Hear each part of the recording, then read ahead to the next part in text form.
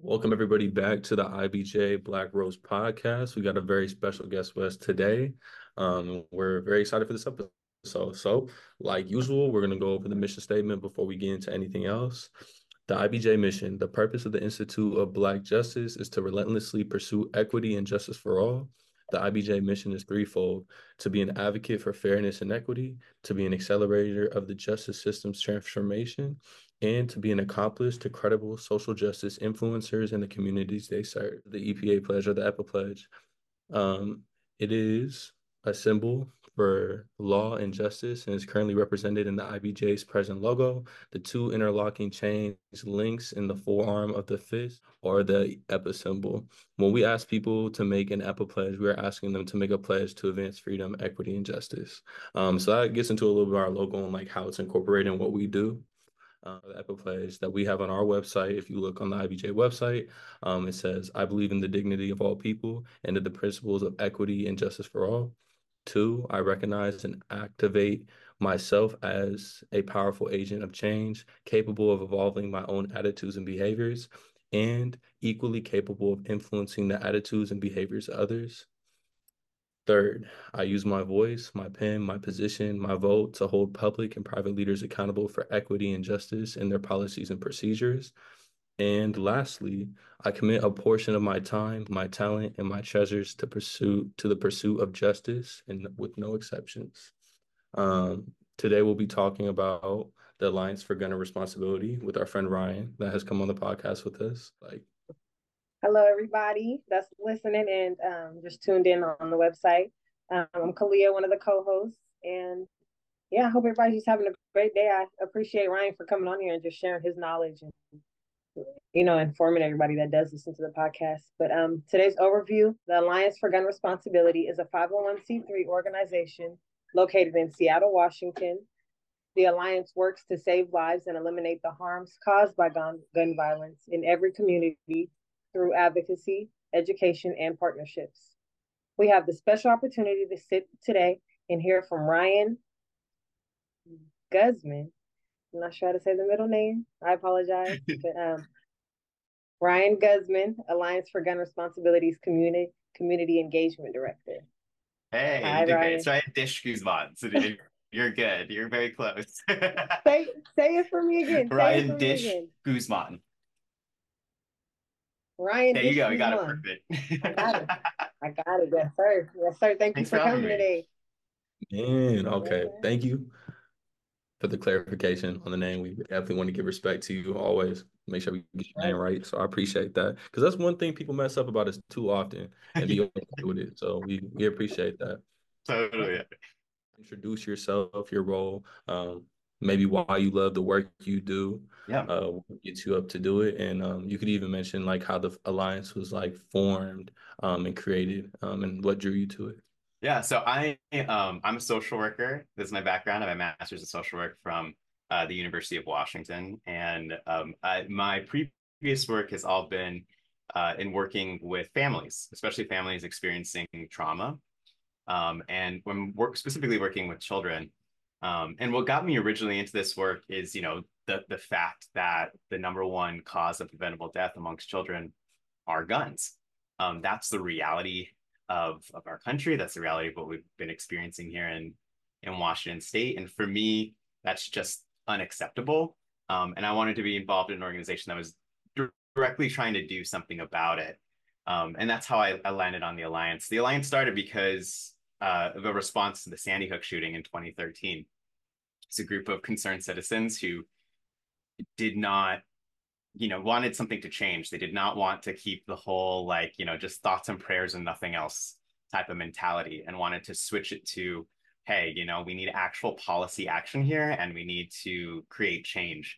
And so since then, it was they started out with a few initiatives, voter initiatives, because originally a lot of elected officials didn't totally believe in the work we were doing and they weren't convinced that it was popular. So we brought, votes to the people and they said, yes, this is popular. We do want safe communities. We do want responsible gun ownership in Washington State. And that proved to elected officials that hey, there is a majority of Washingtonians that believe and gun responsibility that believe in creating safe communities. And since then, it's been about pushing during every legislative cycle, like what we're in right now, to make sure that there are constantly there's constantly policy and there's constantly bills being put forward that make our communities safer. And so that's really kind of what is at the heart of what the Alliance does, is making sure that we have policies that are keeping people safe. But for me and myself, it's about making sure that children are safe, that children grow up in safe schools, that they do not have to worry about that they don't have to worry about their own personal safety when they go to school. School can be a safe place for them. They can grow up to be healthy, strong adults. I want that for every child in this state. And unfortunately, many kids grow up with the fear of the fear of dying from a gun death at their school, in their communities. That should not be the reality for our children here in Washington. And so that's why I'm passionate in this work, is because kids should deserve to grow up in safety and in community. And sadly enough, too many kids don't in this state. So that's why I'm passionate about doing this work.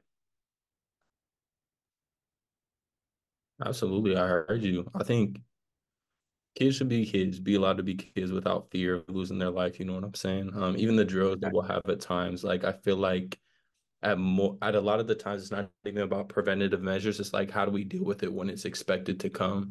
Where I think where your organization steps in and the work that you do comes in is disabling the root of the problem. So I think that's beautiful. And with that, I'm curious to know, like, what are some victories that you guys have had and what has made them special for you guys? Yeah, so we've had quite a few victories over the years, but most specifically, this past year, we got the assault weapons ban passed. So that was a big deal for us, and a really big fight and goal for us to get through. And so that was a big deal. And going forward, right now what we're working through is legislation to really strengthen what we have now. So like a lot and I can kind of go through kind of what we're working on now, and kind of like how we're trying to move forward. Right now we're in the legislative session, like right in the middle of it. It ends on March 7th. So it's like, right now we had that success of that assault weapons ban, but there's still a lot more to go. And I think a lot of folks go, okay, well, that's it, right? Like, that's the policy. That's good. It's like, no, there's so many things still that still need to be strengthened. And one of those is one of our bills is around reporting lost or stolen firearms. So most crimes in the state are committed with a lost or stolen firearm. And so what this does is it makes sure that if someone has a firearm, if they own that firearm and they realize it's lost or stolen, they have 24 hours to report it as stolen. So that way it's easier to track these weapons. The other one is like dealer accountability. So a lot of gun dealers, they're called FFLs in the state, they don't have they don't have a lot of restrictions around them that people might think that they do. They don't have that. There's not a lot of requirements around cameras or having the right insurance or even storing their guns properly right now. There's a lot of loose regulations. So what this does is it makes sure that they are following through with keeping firearms safe, that they are, actually being regulated properly, so that guns are kept safe, that are in their care, and that they have the right security provisions. Another one is mandating that the Washington State Patrol destroy confiscated firearms. And so what a lot of people don't know is that like a lot of police departments and law enforcement departments across the country, people are familiar with buyback programs, but they don't realize that not a lot of police departments are required to actually destroy the firearm so they can come back into the general market. What this does, it says the Washington State Patrol has to physically destroy those firearms and make sure that they come out of the private market, they're not there anymore, and that they are actually destroyed the way the public expects them to be destroyed. And then the last one that we're really pushing to get past this year is risk-based restrictions for sensitive places. This is making sure that community spaces are free of guns. It's a start. We wanted it to be more inclusive of a lot of spaces like parks, but those things got removed. So we're using this as a start to like a bigger conversation around risk-based restrictions in sensitive places, especially places where kids are convening, right? And like where their kids and families want to make sure that those are safe spaces. So we're using that bill as a way to kind of expand the reach of that and make sure that we are creating really safe communities. That's kind of like an overview of what we're currently working on. And then in the future, we want to do like permit to purchase, which is something that like having a permit to purchase a gun prevents a lot of suicides. You see a reduction in suicides when that's passed.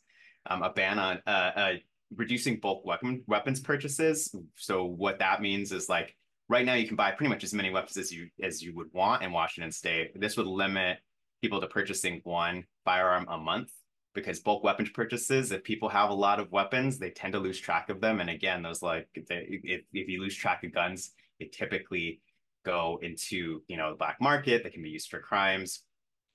Another one is Medicaid reimbursement for hospital based violence intervention programs.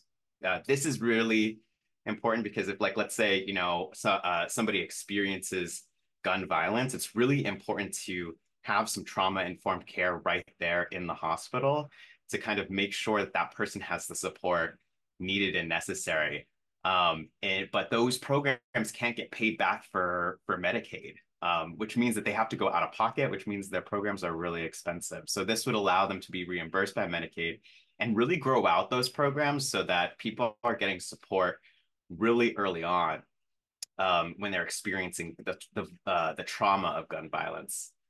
So that's kind of like an overview of what we've been working on right now. So it's kind of this mentality of, we look back and we try to celebrate the successes we had like last year and the things we've gotten past, but we're always looking forward of what still needs to happen and what's still not there. And so that's what we're pushing for right now. Amazing. What you've been able to do and what you're fighting to do, I really love that, especially the piece about Medicaid. And I definitely would want you to talk a little bit more about that, about why it's important. Because from what I'm seeing and hearing about, I don't think many people think about that, like the people who witness or are around gun violence or, who are even in it, like having the mental health resources after the incident. But I would love to like hear your thoughts or opinions about how you guys cultivated that this was something that needed to be addressed. Yeah, I think that's a great question. So like one of the big things that we try to support is around community violence intervention. And what we know about, a lot of people talk about when they talk about public safety, they'll jump to talking about gangs, right? And street level violence. But really what we know from research is that it really is interpersonal violence. It's one where when that community-based violence, that street level violence, when it's happening, it tends to be between two people who know each other and have some type of history. And the programs that work are ones that intervene really early in that escalation of violence and interrupt it really early with a trained, trauma-informed practitioner who can give them support in the long term. Because when people have what they need for their mental health, for when they have basic resources, when they're getting their needs met, they're far less likely to react in that way. Absolutely, bro. Okay, first question we'll get into is what kind of community organizations do you guys partner with? Yeah, it's a great question. So the Alliance for Gun Responsibility, what we do is we span the state of Washington, kind of working in policy and advocacy around gun violence prevention. And a big part of that work is making sure that there are community agencies and organizations at every level, both at local and at the state level, that are doing this work because gun violence affects every single community.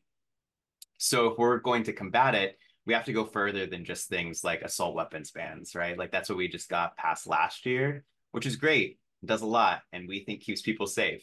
But in order for these laws to actually work, you have to have really dedicated providers in community working with on the ground in neighborhoods, in communities, in schools, in hospitals, in every place that people are in order to really interrupt violence, to really make sure that people have what they need, to make sure that folks are living in really safe and healthy communities. So that takes, a lot of dedication from a lot of really dedicated people.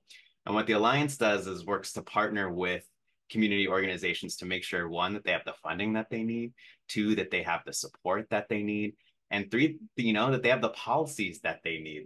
We really need elected officials to be accountable to the people, and a big way to do that is by having really strong advocates. So the Alliance is all about building that advocacy, building community providers so that they are creating safe and healthy communities. It's a big task, but it's an important one because we want to see, we want to get to that point where we have zero gun deaths in Washington. And that really takes every community and takes a lot of really dedicated providers. So it's about us making sure that we, hold elected officials accountable to what they say they're going to do, and then making sure that our communities have what they need to be safe, healthy communities.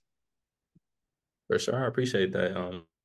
And I love the goal of like having no community deaths because that should be the main goal of what we're doing here because we are dealing with people's lives. So that's kind of like an overview of what we've been working on right now. So it's kind of this mentality of, yeah, we look back and we try to celebrate the successes we had like last year and the things we've gotten past, but we're always looking forward of what still needs to happen and what's still not there. And so that's what we're pushing for right now. Amazing. What you've been able to do and what you're fighting to do, I really love that, especially the piece about Medicaid. And I definitely would want you to talk a little bit more about that, about why it's important. Because from what I'm seeing and hearing about, I don't think many people think about that, like the people who witness or are around gun violence or, who are even in it, like having the mental health resources after the incident. But I would love to like hear your thoughts or opinions about how you guys cultivated that this was something that needed to be addressed. Yeah, I think that's a great question. So like one of the big things that we try to support is around community violence intervention. And what we know about, a lot of people talk about when they talk about public safety, they'll jump to talking about gangs, right? And street level violence. But really what we know from research is that it really is interpersonal violence. It's one where when that community-based violence, that street level violence, when it's happening, it tends to be between two people who know each other and have some type of history. And the programs that work are ones that intervene really early in that escalation of violence and interrupt it really early with a trained, trauma-informed practitioner who can give them support in the long term. Because when people have what they need for their mental health, for when they have basic resources, when they're getting their needs met, they're far less likely to react in that way. And another thing too is like a lot of the community violence happens. It happens with young people who are really just reaching out for support. When you live in a community where you have little power or support from others, you are going to find adverse ways to react, which sometimes leads to things like gun violence. When you live in a community where people are responsive to your needs, you have a community that fully supports you, then that's what helps to make sure that truly helps to make sure that violence is reduced. So those programs that are in hospitals and clinics in communities that are doing that outreach work and making sure that folks have a trained professional working with them, have community resource officers that are getting them things like housing and food supports, building careers for them. These are the programs that actually build communities that reduce violence. But they struggle to make ends meet, these programs and these organizations, and they need support in funding. And so one of the ways to do that is to make sure that they can afford to keep their mental health providers on staff, and that's where Medicaid reimbursement can really come in and help. But there's other ways too that are there are other policy needs that are needed to make sure that these programs stay in place because they're really desperately needed. And it comes with that shift of not just thinking of, like I mentioned before, it's like, so weapon bans are great, but they're not enough. Things need to happen on every level. And one of those is like really thinking about gun violence as a public health issue that needs a public health approach. And so that's why having like these Medicaid reimbursements and hospital based programs, but also just community based programs are really important and necessary. Absolutely. I think it's because it becomes so normalized. Like I think that's a lot of what you're speaking to right now, why policy change is only one part of it. So I think about breaking down stigma within the community about like not only taking it seriously, but taking care of yourself after the event. And then also seeing it as a public problem that we all should be addressing, not just interpersonal conflicts that happen between like certain people over here, certain people over there. Because like you said, it has a bigger impact on everybody, like the safety of your children at school, the safety in your community, the safety of yourself. Um, And one very cool thing that I think I even learned today, I didn't realize so many deaths were due to like firearms that have just been found, are discarded, you know what I'm saying, and picked up. So I appreciate that. If you were to say like some of the reasons why you feel like gun violence arises in our community, if you were to list off like a couple, maybe two or three, what would those be? Yeah, I think one, there's just so many guns. And when you allow for so many guns to be so readily available, I think that that creates a problem, especially when you don't fully educate, especially young people, on the risks of guns, the risks of having a gun, owning a gun. Like we don't talk enough about that. I mean, I think one of the big things is like the number one cause of death by firearm in Washington State is suicide.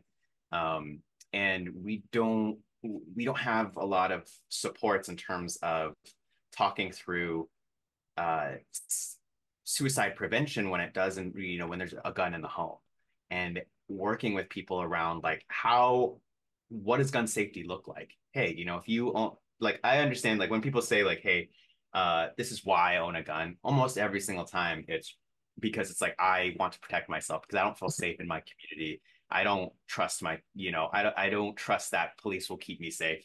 I can understand from that perspective for some folks why they feel that way.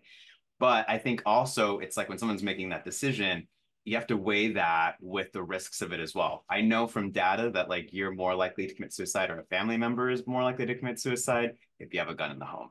You're a family member or yourself are more likely to get injured by your own gun than you are to protect yourself with your own gun. That's just what the data shows us, and we know to be true. So it's like, hey, if you're like, when you're making that decision and you're taking on that risk, what are you fully thinking about? Are you keeping that gun safe? Do you have a good lockbox? What is your gun storage? Like, we want folks to not only think about this, but also we want policies to make sure that gun owners are fully responsible. Right. That's really, really important. Like, we have to have like that knowledge for folks so that they are understanding, because just there's so many guns in communities. We have to start having folks really think seriously about why guns are existing in their communities and how to be safe around them. So that, I think that's really, really important. And two, we have to make sure that people live and feel like they live in safe communities where they don't feel like they need to have a gun to keep themselves safe. People need to feel safe in their communities, and that's really important too. If people feel safe and have their needs met, in my opinion, there'd be no reason for them to even think about doing that, right? So I think those are the things that I think about with why guns are so prevalent, and the ways that we can kind of move past that. We have to create communities that have safety, and we have to create communities where people are looking at the risks, and if they are owning a gun, being fully responsible with it. Right. I heard that, Ryan. We are down to our 5 minute mark. We will appreciate it if you were to come back and just continue, filling us with the knowledge that you do have. But I just have one last. It's a question, but it's really just trying to figure out, how does one get involved? Like, if we wanted to come and support any of the current things that you guys have going on, how would a community um, civilian get involved or just participate with what you guys have going on? Yeah, so our website is gunresponsibility.org, and there's multiple ways to get involved. We have lots of groups of folks that come to Olympia to really just visually show like support for our bills and policies. We have events that happen with a bunch of community providers. So you can subscribe to our newsletter and get that information. Okay. And then it's also an election year. So we're really focused on making sure that candidates get elected that are really focused on gun safety, and are really take this issue seriously. Mm-hmm. So, I'd encourage folks to get that information from us and subscribe, but also just be curious as town halls show up, as people come knocking on your door saying, I have this candidate, ask them like, what is your candidate doing for gun safety? What are they doing to make sure that there's more mental health providers in schools? What are they doing? What are they doing to create safe communities? Do they support my local community violence intervention, or like these type of things? And some of the things I've mentioned, just ask them those simple questions. That puts pressure on them too, to really take this issue seriously, and really take community safety seriously. Yes. Yes, sir. That was beautifully put together. Well, thank you very much, Ryan, for coming through. Our friend Ryan really came through today and shared a lot with us. I want to say that IBJ fully supports you and all your missions and shares it with you because I feel like bringing down the violence in our community, creating more safety, and just having people live more joyful, safe lives is something that we all can support. So thank you so much, Ryan, for coming through to here. For everybody listening, please go to thegunresponsibility.org, learn more about it, get involved, and make sure to vote this year because it is a voting year. Thank you for coming. Thank you, everybody, and everybody have a blessed night.